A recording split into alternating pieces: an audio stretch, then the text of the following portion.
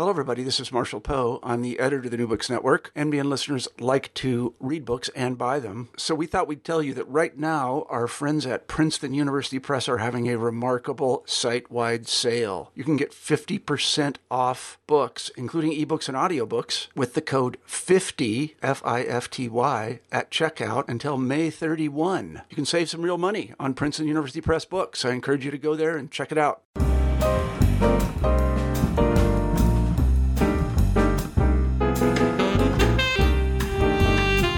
Hello, I'm Jim Stein, your host for New Books in Mathematics. Today's guest is Vicki Neal, the author of Closing the Gap, The Quest to Understand Prime Numbers. This book details one of the most exciting developments to happen in the last few years in mathematics, a new approach to the twin primes conjecture. The story involves mathematicians from 5 different centuries and probably every continent except Antarctica. Vicki does a great job of telling not only what the problem is and how work on it has proceeded, but also how mathematical research has evolved given the resources available in the 21st century. Vicki, welcome to the show. Hi, Jim. It's great to be here. Vicki, you start the book with an analogy between mountain climbing and mathematical research, which I think our listeners would enjoy. Yes, I guess if you're climbing a rock face that nobody has ever been up before, you just don't know what the route up is going to be.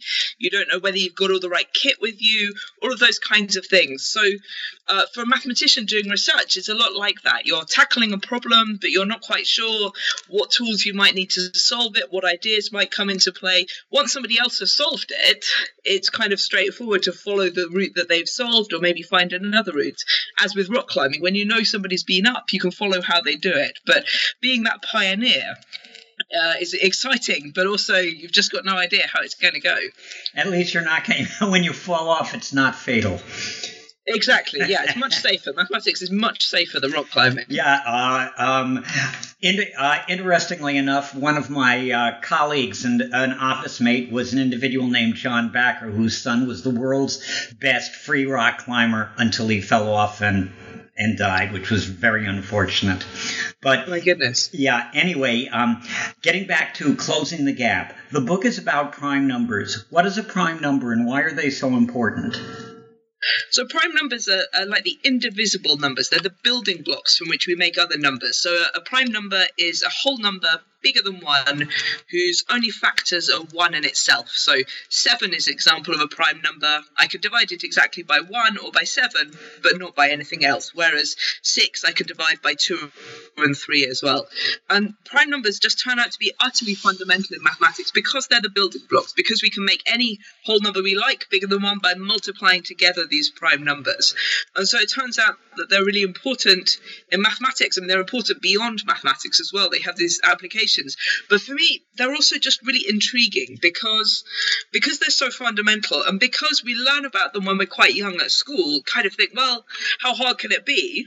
And it turns out that they're really hard. Every time you think you understand what's going on with prime numbers, it turns out to be a bit more subtle. So even questions that seem quite simple to ask about prime numbers can turn out to be really hard for mathematicians to solve. And I find that fascinating. Well, I'm going to ask a question that I've always wanted to know because I've taught about prime numbers in various courses, but 1 is not classified as a prime, and I've always been curious why. Yeah, I often have this conversation with students because they're kind of trying to read the definition and check, well, it's only got 1 factor, not 2, and how does that work and so on. And I think the really important thing to remember is that as mathematicians, it's part of our job to make the definitions. We don't get handed the definitions on stone tablets. We make the definitions, and it's our job to make definitions that lead to good mathematics. So it turns out that one of the really fascinating properties of prime numbers is not only are they the building blocks and we can make every number from them, but we can make every number from them in just one way. So if I pick like 12, I can write that as 2 times 2 times 3, and 2 and 3 prime numbers. So that's like its prime factorization. And I could maybe write the factors in a different order as say 2 times 3 times 2, but that's still basically the same prime factorization. There is only one way of doing it. We're opposite sides of the Atlantic right now. However we do it, we're still going to have to come up with the same set of prime numbers. If we allowed 1 to be a prime, technically I could factorize factorize 12 as 2 times 2 times 3 times 1 times 1 times 1, and that would somehow be a different factorization, which is really silly. It would break that beautiful property of that uniqueness of prime factorization. So it just turns out to be a better definition, a more convenient definition to rule out one as a prime number. I'm going to have to remember that if I ever teach the class again. One of the first things that we learned about prime numbers, and we learned it long ago, was that there are infinitely many primes. How do we know that? Yeah, this goes way back to the ancient Greeks, so 2,000 years or something. And it's a really important question because if you imagine the sort of universe where there's a biggest prime number, there are only finitely many primes. From some point on, every number in the world is not prime. That would be a very different universe from one where there is no largest prime number. So knowing how many primes there are, knowing that there is no biggest, that there are infinitely many, is really important. And the great mathematician Euclid wrote about this. So Euclid is famous for writing about geometry. We call it Euclidean geometry in his honor, the properties of circles and similar triangles and right-angled triangles and all that kind of stuff. But he also wrote about number theory, and he gave this beautiful proof that there are infinitely many prime numbers. So I could talk you through that if you like. Okay, because it's a fairly simple proof, why don't you talk me through it and then we'll get on to other things, but no more proofs after that. No, I'll keep it brief, but this is one of my favorite proofs. Okay. So Euclid's plan is we want to show there are infinitely many primes. There's no biggest prime number.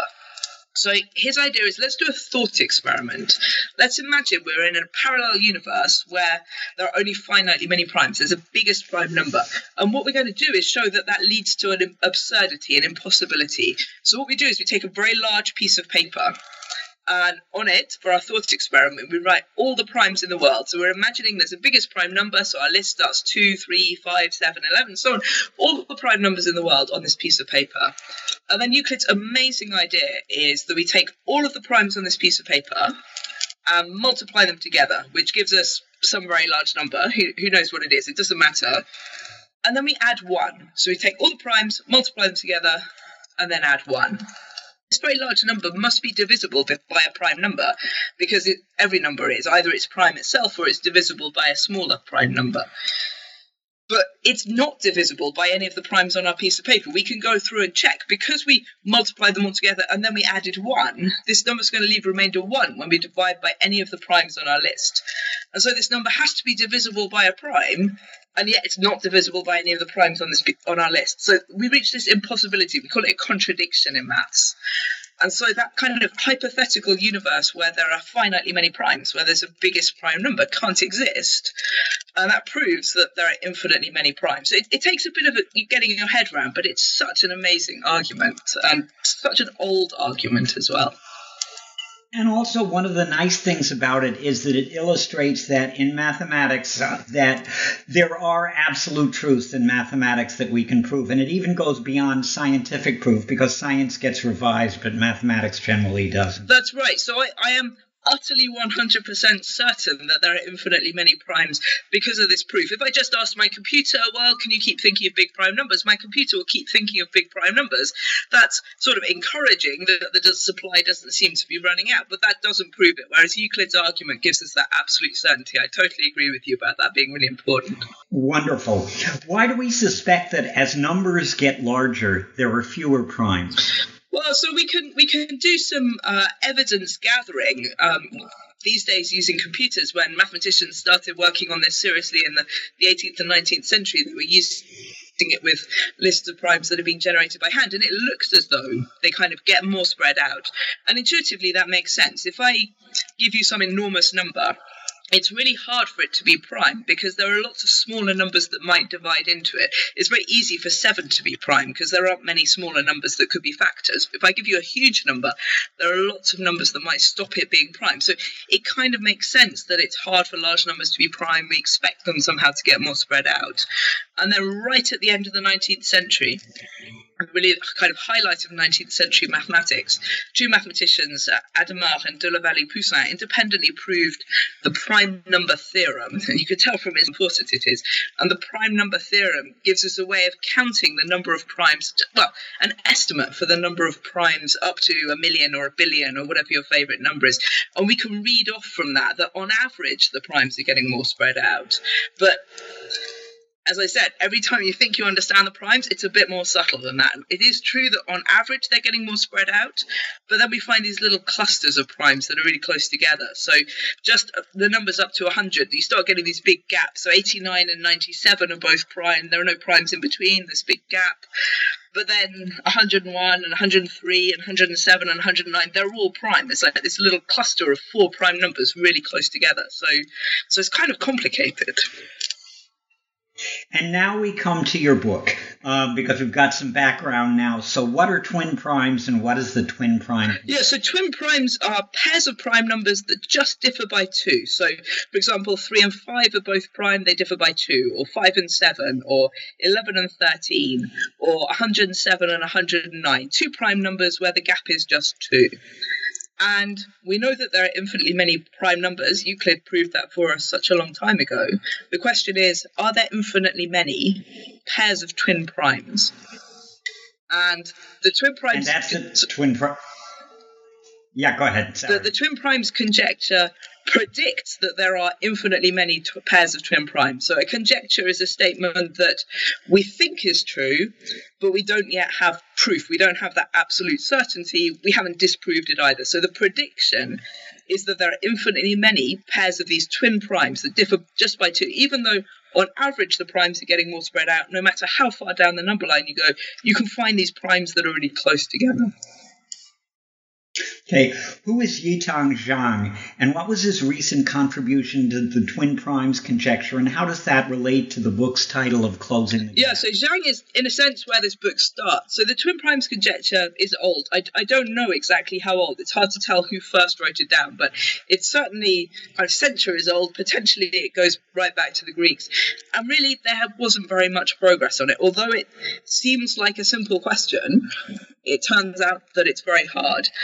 And the excitement came in 2013 when Yitang Zhang managed to make a breakthrough on this problem. So he hasn't proved the twin primes conjecture, but what Zhang managed to prove is that there are infinitely many pairs of primes where the gap between those 2 prime numbers is less than or equal to 70 million. And when the goal is trying to prove the twin primes conjecture, that there are these pairs of primes where the gap is just 2, 70 million feels like a long way off. But the mathematical community was super excited about this breakthrough because really it was the first time anybody had got a bound like that, had managed to prove a theorem of that type. And while 70 million is a lot bigger than 2, it's much better than infinity. So Zhang wasn't a famous expert in the area. He didn't have lots of publications in number theory or anything like that. He'd really been working very much by himself. He'd read the literature in the area. He knew the work of the experts. And it was by taking their ideas, their approach, and overcoming some of the technical difficulties, obstacles that had appeared to be in the way, he managed to make this breakthrough. So the experts were checking his work to make sure it was okay, but then everybody was wondering, well, can we bring this 70 million down? So the book is called Closing the Gap, because that gap, Zhang shows the gap, you can have that gap being less than or equal to 70 million. We'd like to bring that gap down to 2. So after Zhang's work came out, lots of other mathematicians started joining in, saying, well, how can I adapt Zhang's ideas? It became clear that there were places where he hadn't absolutely optimized it, I think in the interest of clarity as much as anything else, to make sure people could follow his argument.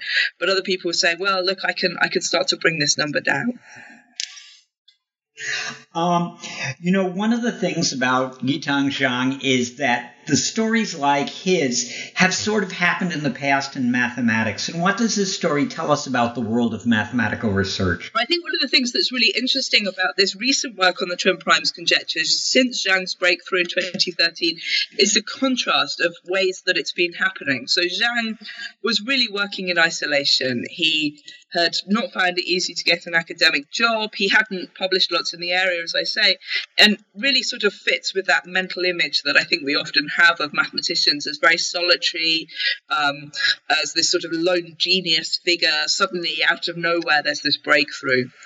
But following Zhang's breakthrough, other mathematicians started collaborating on trying to improve this bound. So rather than everybody just working by themselves, there was this kind of online collaboration called a polymath collaboration, the type that was started a few years earlier. So it's all on blogs, it's all on wikis, it's all in public, it's very fast-paced, it's very open in that anybody who can follow the argument can join in. You don't have to have got a job in a university or have a PhD in maths or whatever. As long as you can follow the conversation, you can join in.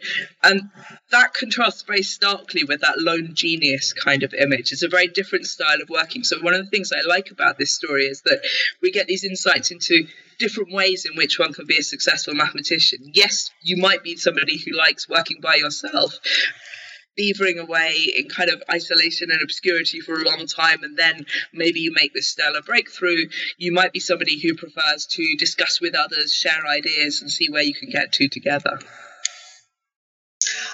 One of the things that you discuss in conjunction with the twin prime conjecture is the Goldbach conjecture. What's that, and what does the Goldbach conjecture and the twin primes conjecture have in common, other than being conjectures? Yeah, so I guess the Goldbach conjecture and the twin primes conjecture are two of the most famous unsolved problems about prime numbers, because they both have this quality of not being too hard to understand, but seemingly being very hard to solve. So the Goldbach conjecture predicts that we can write every even number bigger than 4 as a sum of two prime numbers. So, for example, 10 is an even number, it's a multiple of 2, and I can write it as 3 plus 7, and 3 and 7 are both prime numbers. And you try this for some small numbers, and it seems like every even number is a sum of two odd prime numbers. And the conjecture is that that's true for every even number. But again, we don't know how to prove that right now. And it seems that somehow the Goldbach conjecture and the twin primes conjecture are both fiendishly difficult. So in both cases, you can find related versions of the problem that are a little bit easier to solve in some way and tackle those instead. And that's happened for both of those problems. But the problems as they stand both remain unsolved. One of the things that I enjoyed about your book is it has a lot of mathematical history in it. And you mentioned a lot of the people who've done work in this area. One of them was Sophie Germain. I'm not sure I'm pronouncing her name correctly. Who was she, and what are Germain primes? Yeah, I was really happy to be able to talk about Germain because she's one of my mathematical heroes. So she was a mathematician in France way back in the 18th century, at a time when it really wasn't socially acceptable kind of for women to study mathematics. So she really had to fight the society prejudices in order to be able to study mathematics. And of course, she couldn't get a job in a university or anything like that, but she was really inspired by mathematics. She discovered a love of the subject when she was a child, and despite her parents' objections, kind of persisted in studying. And she really worked in two main areas. One of them was to do with formulating a mathematical theory of elasticity, but the one that's relevant here was number theory, the study of whole numbers, where the twin primes conjecture and so on all fit in. And she devoted herself to studying number theory and reading the works of the great mathematicians. So she read this fantastic new textbook that the mathematician Gauss had just written. Gauss, one of the greatest number theorists of the time, and corresponding with Gauss and starting to have her own ideas for solving some of these problems. So she made a very significant contribution to the story of Fermat's last theorem, which is perhaps one of the most famous stories in the whole history of mathematics, and famously a problem that was unsolved for centuries until it was dramatically solved in the 1990s. But she made very significant breakthroughs. And in the course of her work on that, focused on a particular type of prime that has the property that if you double that prime and add 1, you get another prime. So, for example, 29 is a prime number. If I double it, I get 58. If I add 1, then I get 59, which is also prime. So 29 is an example of a Germain prime. And these particular type of prime numbers became really important because of her work on Fermat's last theorem. It turned out they had this particular significance. And this leads to another unsolved problem about prime numbers. So the prediction is that there should be infinitely many Germain primes. But again, we don't currently know how to solve that. This is another of these problems of the same sort of flavour as the Goldbach conjecture and the twin primes conjecture. They're all problems that somehow are about addition of prime numbers. And because prime numbers are defined in terms of factors and multiplying and stuff, it turns out the questions about adding prime numbers seem super difficult. That's a very intriguing way of categorizing it. I like that. One of the things that you did is you mentioned the polymath collaboration, which we'll talk about. I'm not sure whether it's a collaboration. Well, it is a collaboration, but it's interesting how mathematical research changed in the internet era, because I noticed that in the 1990s, I was doing a lot of research by emailing my colleagues, and things have speeded up even more through the use of sort of the equivalent of chat rooms for mathematicians. Yeah, I think that's right. And I mean, I'm in my early 30s, so I joined the world of mathematical research once the internet was up and running. So for me, reading stories of sort of great mathematicians of the past writing letters to each other, and Hardy and Littlebird posting postcards to each other and so on, it's kind of intriguing because just the email has sped it up so much. But things like mathematicians blogging about their work. So some mathematicians will upload their paper, will send their paper off to the journal for peer review in the usual way, but will maybe also write a less formal blog post describing the key ideas in a way that's a bit more accessible, that makes it easier to reach out to the mathematical community. It can be hard even for mathematicians to know what other mathematicians are working on, and that kind of blogging is a great way to keep in touch with what's going on. I think... I was just going to say, the other thing is that nowadays mathematicians can upload draft papers to the internet. So the process of peer review for a journal, as you know, takes months and months. You send it off, and then the journal kind of over a period of months sends it off to experts to check it through and referee it and decide whether it's going to be published, and then it sits in a queue to wait to be published, and then it finally appears in the university library kind of years later sometimes. And being able to upload draft papers online straight away, get feedback on them straight away, but other people be able to start building on those ideas, I think also is really exciting for kind of accelerating what's going on. And that's happening in practically every area of knowledge nowadays, and I think it's a great definitely. thing. Yeah. One of the things that you discuss in your book is the idea of various different strategies for working on problems. And is there a general strategy for making hard problems easier, or is it just a bunch of collected ideas that you use when you... Yeah, I think it's a bunch of collected ideas. I mean, when I was thinking about this in the book, I wanted to try to give a flavor of how people maybe make progress on a problem like the twin primes conjecture that just feels unmanageably impossible to most people.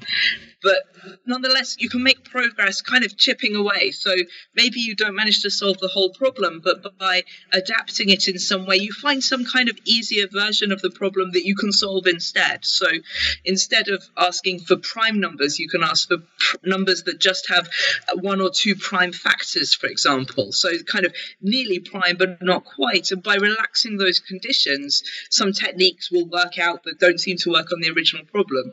And it's not just kind of, oh, you've solved an easier version of the problem. That can be really helpful in trying to understand the core of what is the difficulty here. If I try out this technique, what kind of problems can I solve with it, what not? So although mathematicians get credit for these amazing breakthroughs, and Yitang Zhang is rightly celebrated for his kind of spectacular breakthrough on this problem, I think it's important as a community that we acknowledge all of these little incremental steps that are forwards that in due course may one day lead to something more spectacular. Well, I always like the fact that Newton said when asked how well he did why he did so well, he said, I stand on the shoulders of giants. That's right, but I think he was also standing on the shoulders of normal-sized people as well.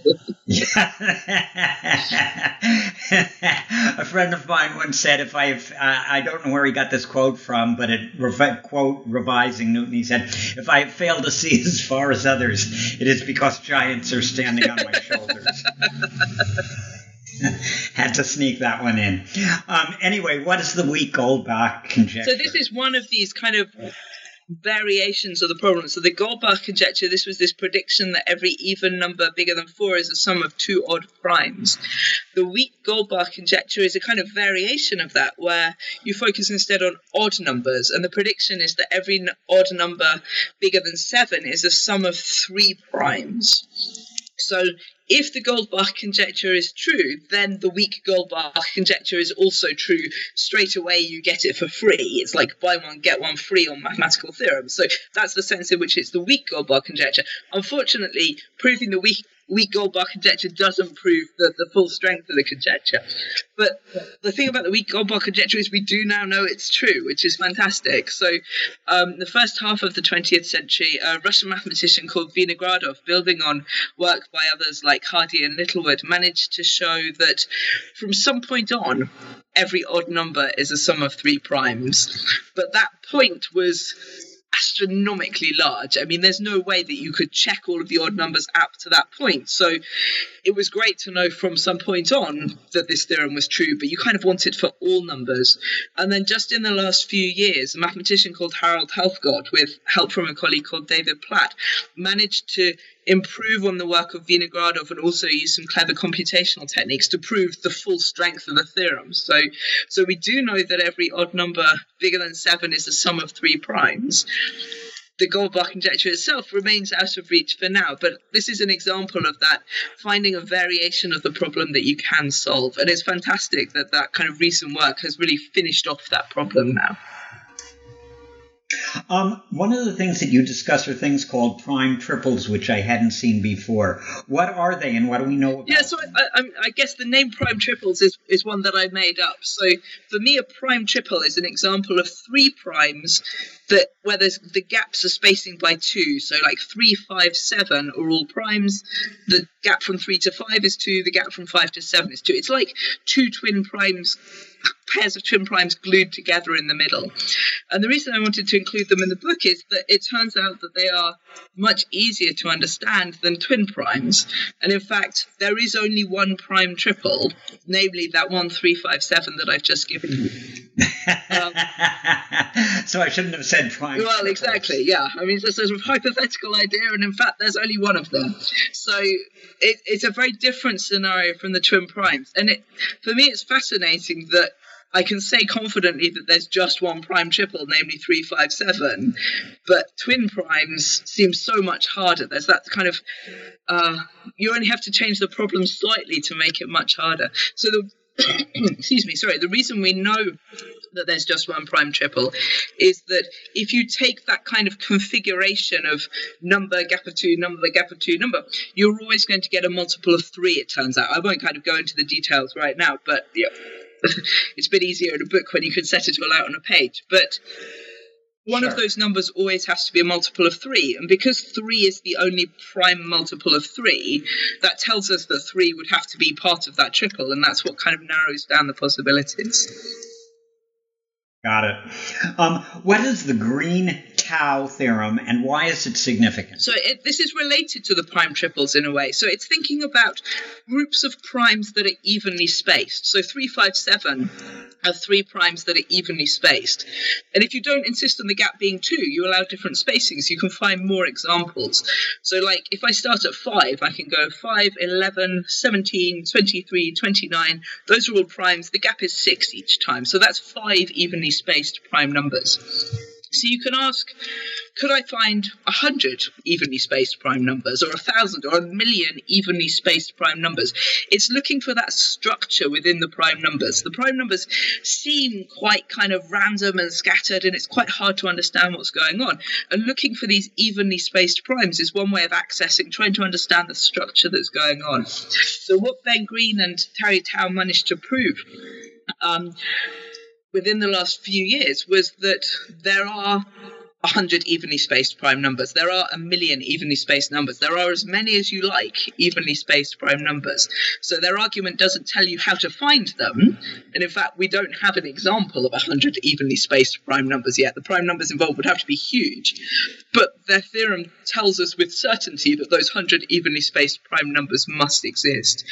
And their proof suddenly opened up this kind of world of new techniques, new ways of understanding the prime numbers. So it's important as a theorem for what it tells us, but also because the proof gives us new insights into how prime numbers work. Now in your book, you start getting into more, I won't say deeper ideas, but things that require that are a little more sophisticated. And I started seeing them when you discuss the idea of punch cards, admissible sets, and prime witnesses. Could you describe these for our listeners? Yes, you're right. It starts getting a little bit more technical at this point, but hopefully not too much so. So, the way that Zhang went about doing his work, building on work of Goldston, Pintz, and Yildirim and many others beforehand, was not to focus on looking for pairs of primes that differ by 2, but to focus on looking for kind of patterns of primes. So if you imagine an old-fashioned computer punch card, so like a strip of card with little slots cut in it, that you can kind of slide along the number line, and you can see numbers through these holes. The goal is somehow to make all of the numbers that you can see simultaneously prime. So you could imagine a punch card for the twin primes problem would just have 2 slots with a gap of 2 between them, and as you slide it along, you kind of see, oh, look, here are 3 and 5, these are twin primes, or here are 5 and 7, these are twin primes. And the goal is to have all of those numbers that you can see being prime. But you can have other patterns of punch card as well. So, for example, you could have a punch card for the prime triples problem. So you'd have 3 slits with gaps of 2. And you discover as you slide it along that when you look at 3, 5, and 7, they're all prime. But then as you keep sliding it along the number line, it seems problematic. You don't get all of the numbers that you can see being prime again. And that's because one of them is always a multiple of 3. So somehow what this punch card is doing is helping us to kind of understand the limitations on this. So a prime witness is kind of illustrating that punch card is bad. So the prime triples punch card is bad because of the prime 3, because one of the visible numbers is always a multiple of 3. And you can generalize that idea. And I went into a bit more detail in the book. I don't think I will right now. But what Zhang did, as I say, building on ideas from previous mathematicians, was to show that if you have a well-behaved punch card, so a good one like the twin primes one, not a bad one like the prime triples one, and it has enough holes in it, then as you slide it along the number line, at least 2 of the visible numbers will be prime. We can't guarantee that all of them are prime. We think they are, but that's too hard to prove at the moment. But at least 2 of the visible numbers will be prime. And that's how he managed to prove his theorem, that there are infinitely many pairs of primes where the gap is less than or equal to 70 million. So I hope that gives just a little flavour of some of the ideas that are going on behind the scenes there. Well, I hope what it does is it not only gives the flavor, but it entices people to look at your book, which I found extremely enjoyable. Thank you very much. Okay, we've sort of alluded to this before, but what is the twin prime constant? So this is to do with trying to count how many pairs of twin primes there are up to any given point. So one way that we can kind of think about the twin primes conjecture is to use a computer to count the number of pairs of twin primes up to 1 million or 1 billion or something. And that's never going to prove the twin primes conjecture for us. But at the same time that we can use a computer to count the real data, we can also do a kind of mathematical model. And there's a particular way of predicting how many pairs of twin primes there might be up to a particular point. And by comparing with the computer data, that suggests that the model is extremely accurate. We can't prove that it's correct, but it's encouraging that that model seems to be matching the data. So the twin primes constant is related to this prediction of how many pairs of twin primes there are up to 1 million or 1 billion and so on. It comes out of this model that we have for the primes using kind of tools from probability. So it's a really lovely idea, and the fact that it fits the data so well is really tantalizing because somehow it must be correct. But right now we can't prove it. Well, no matter how far no matter how far you go out with your computer models, it's still a long way to exactly. What number tracks the progress of the twin prime conjecture? Is this it? No, so this is the like the progress of the recent work. So Zhang proved that there are infinitely many pairs of primes where the gap is less than or equal to 70 million. So that's like the number that Zhang could get. We're aiming for the number 2. And then over the years after, or in fact just the months after Zhang put his work out, other mathematicians were doing this collective polymath collaboration, using blogs, using wikis. And there was this kind of league table of Zhang's got 70 million, here's what I can get. And that number just kept falling and falling. Just within weeks after Zhang made his announcement, Polymath was kind of showing, well, so somebody would come along and write in the league table, well, I can show there are infinitely many pairs of primes that differ by at most this number. This is like the number tracking the progress. And then other mathematicians would come along and check and go, yeah, that looks great, or I don't understand this bit, or I'm a bit concerned about this argument not being quite correct, sort of that kind of stuff. And so that number was kind of falling and falling. So by just a few months after Zhang's work came out, the Polymath project had managed to prove that there are infinitely many pairs of primes that differ by at most 4,680, which is fantastic progress. I mean, such a big drop from 70 million. And mostly when you're working on a mathematical problem, it's really hard to tell whether you're making progress. It's even harder for somebody watching to tell whether you're making progress. And so one of the unusual features of this problem is that there is this kind of number that you can use to have a little bit of a sense of closing the gap, of making progress. Okay, well, I got to ask this. Where is it now? Well, so after Polymath got it down to 4,680, a young British mathematician called James Maynard came along a few months later and managed to bring it down to 600, which was fantastic because Polymath had kind of got stuck. James Maynard had some new ideas. In fact, Terence Tao, another mathematician, had similar ideas around the same time but didn't get quite such a good numerical bound. So James Maynard got it down to 600, and then the Polymath project resumed, building on their previous work on Zhang's work and on Maynard and Tao's ideas. And they brought it down to 246. So there are infinitely many pairs of primes that differ by at most 246. And to the best of my knowledge, that's the state of the art, although of course that might change any minute. So writing this book was kind of nerve-wracking experience. Yeah, it's sort of interesting because I've experienced the same thing in mathematical research in different areas. And it reminds me that there's a theory of evolution called punctuated equilibrium, in which basically says that you evolve at a relatively fast rate, then you hit stasis for a while, then progress is made on the evolutionary front. And it seems like that's the way it is with virtually all fields of knowledge. If you look at practically anything, physics, chemistry, mathematics, happens there, and we see it so dramatically and quantified so exactly with the twin primes. Yeah, that's right. And you're right. It's fascinating about how it kind of comes and goes. And yeah. What is the parity problem? So the techniques that have been used on the twin primes conjecture in this recent work come from an area called sieve theory. Which is a particular kind of way of picking out these prime patterns. And the parity problem is a kind of obstacle to that method that's been known to exist for a long time. So Selberg was one of the people who really pioneered this area, and he was already started to identify this problem.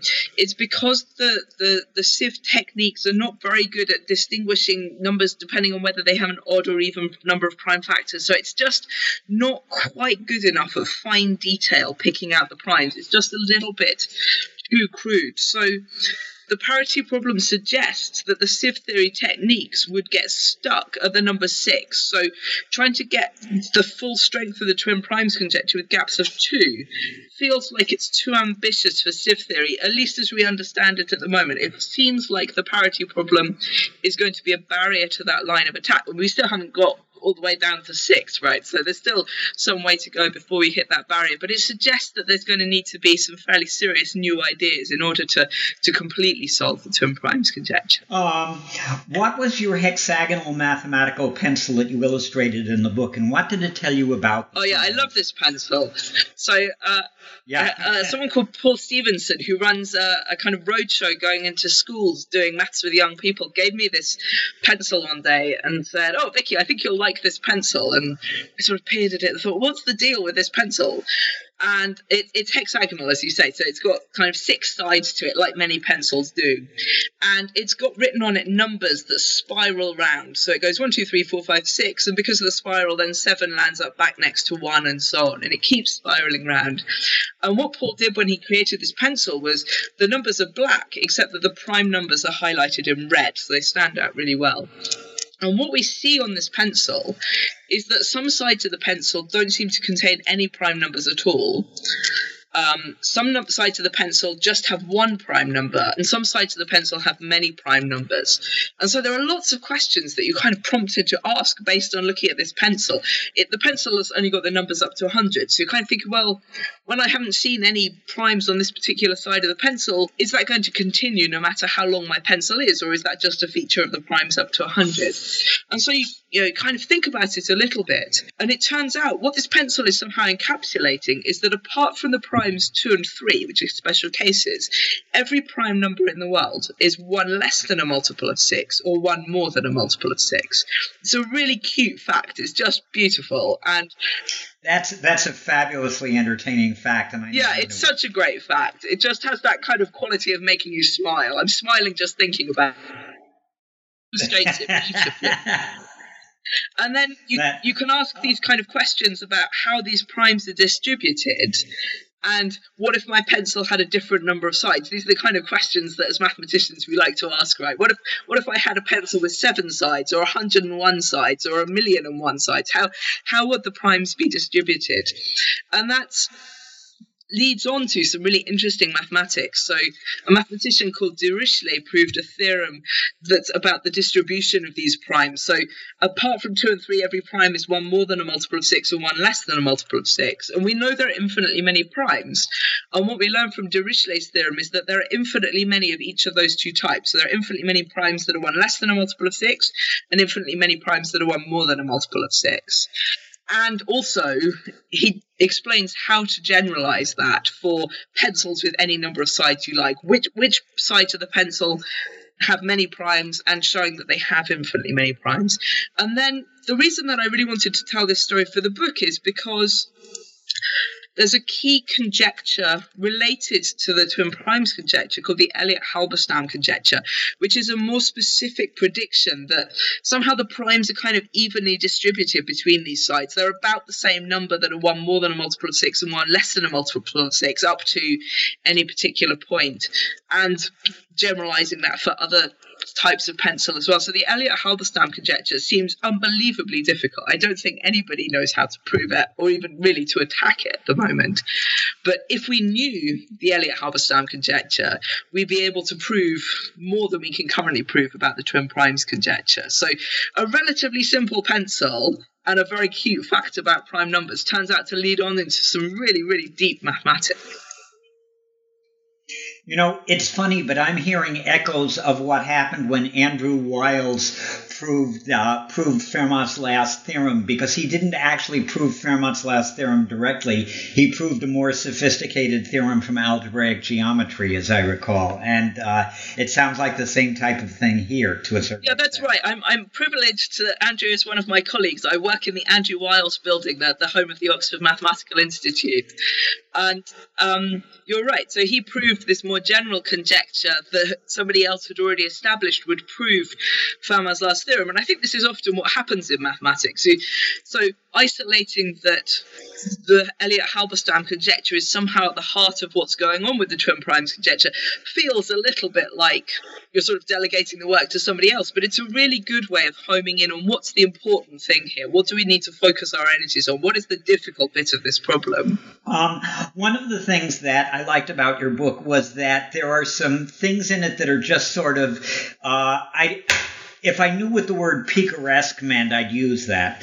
But for instance, that the fact that every square is either a multiple of 8 or 1 more than a multiple of 8 or 4 more than a multiple of 8. It's like every prime is 1 less than a multiple of 6 or 1 more than a multiple of 6. And these are, for someone who's not a number theorist like myself, I won't say that they made me smile when I read them, but I certainly grinned a little.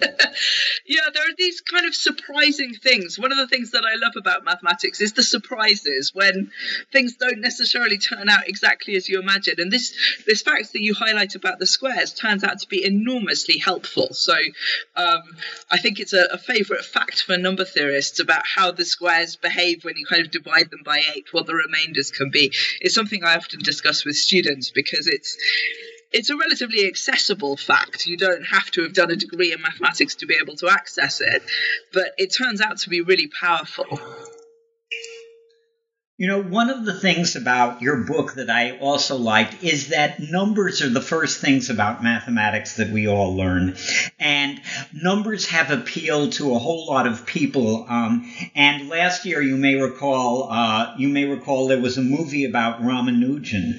And I thought that more people should be seeing that movie. And I thought that if you could make, because you're a Brit, you could make a few remarks about Hardy and his relationship with Ramanujan and how this furthered mathematical research. I think it's a fascinating story, and it has a lot of the elements of the current quest for the twin primes conjecture that, you know, these stories occur over and over again. Yeah, so I, as a number theorist, of course, Hardy and Ramanujan are mathematical heroes of mine, and I was very privileged to be a student at Trinity College in Cambridge, where Hardy worked for much of his career when he wasn't working in Oxford, and where Ramanujan was when he came over from India to the UK. Hardy brought him over to Trinity. So as a Trinity mathematician in my past, I feel this sort of pride in their story.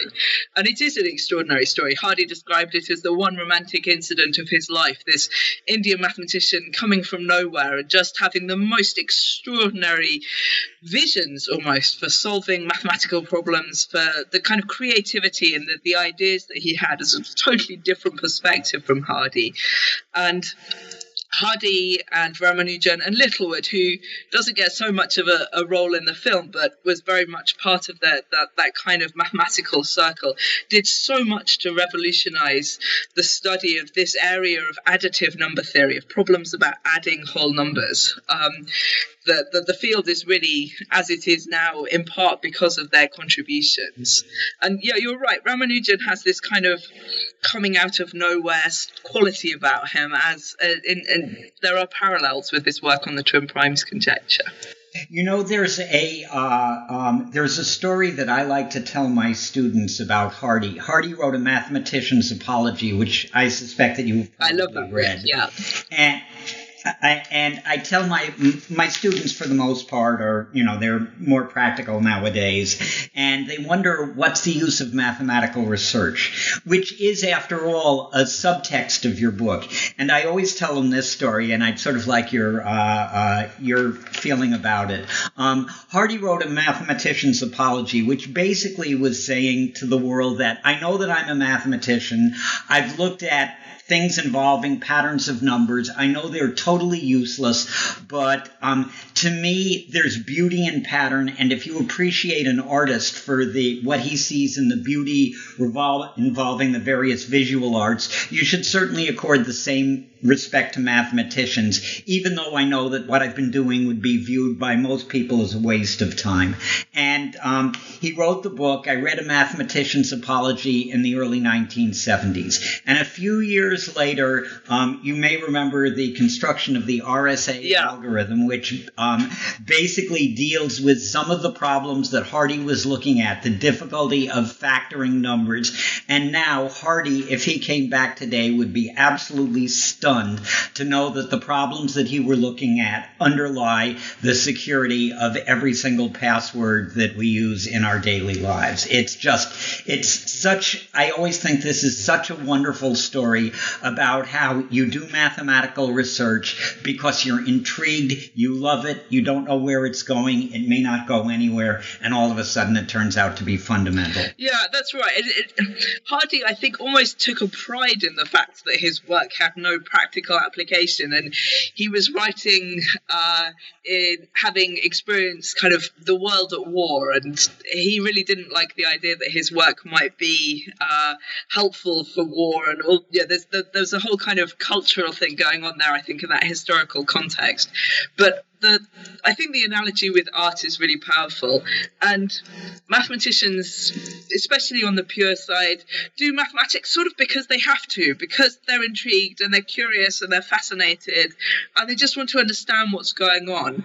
And my experience of working with young people is that they can have that same experience. It may not be what they decide they want to devote their lives to, but everybody can be excited and intrigued and inspired about prime numbers just as prime numbers. They do also, as you say, have these kind of unexpected applications in cryptography. And I love this RSA example because it builds on work that goes right back to Fermat in the 17th century. And Fermat was not imagining that our modern internet cryptography was going to be reliant on the mathematics of prime numbers. He just studied prime numbers because he was fascinated, and hundreds of years later it turned out that it had this practical application. So when people ask me, well, what's the application of the twin primes conjecture, I don't feel embarrassed in saying I don't know that there is one.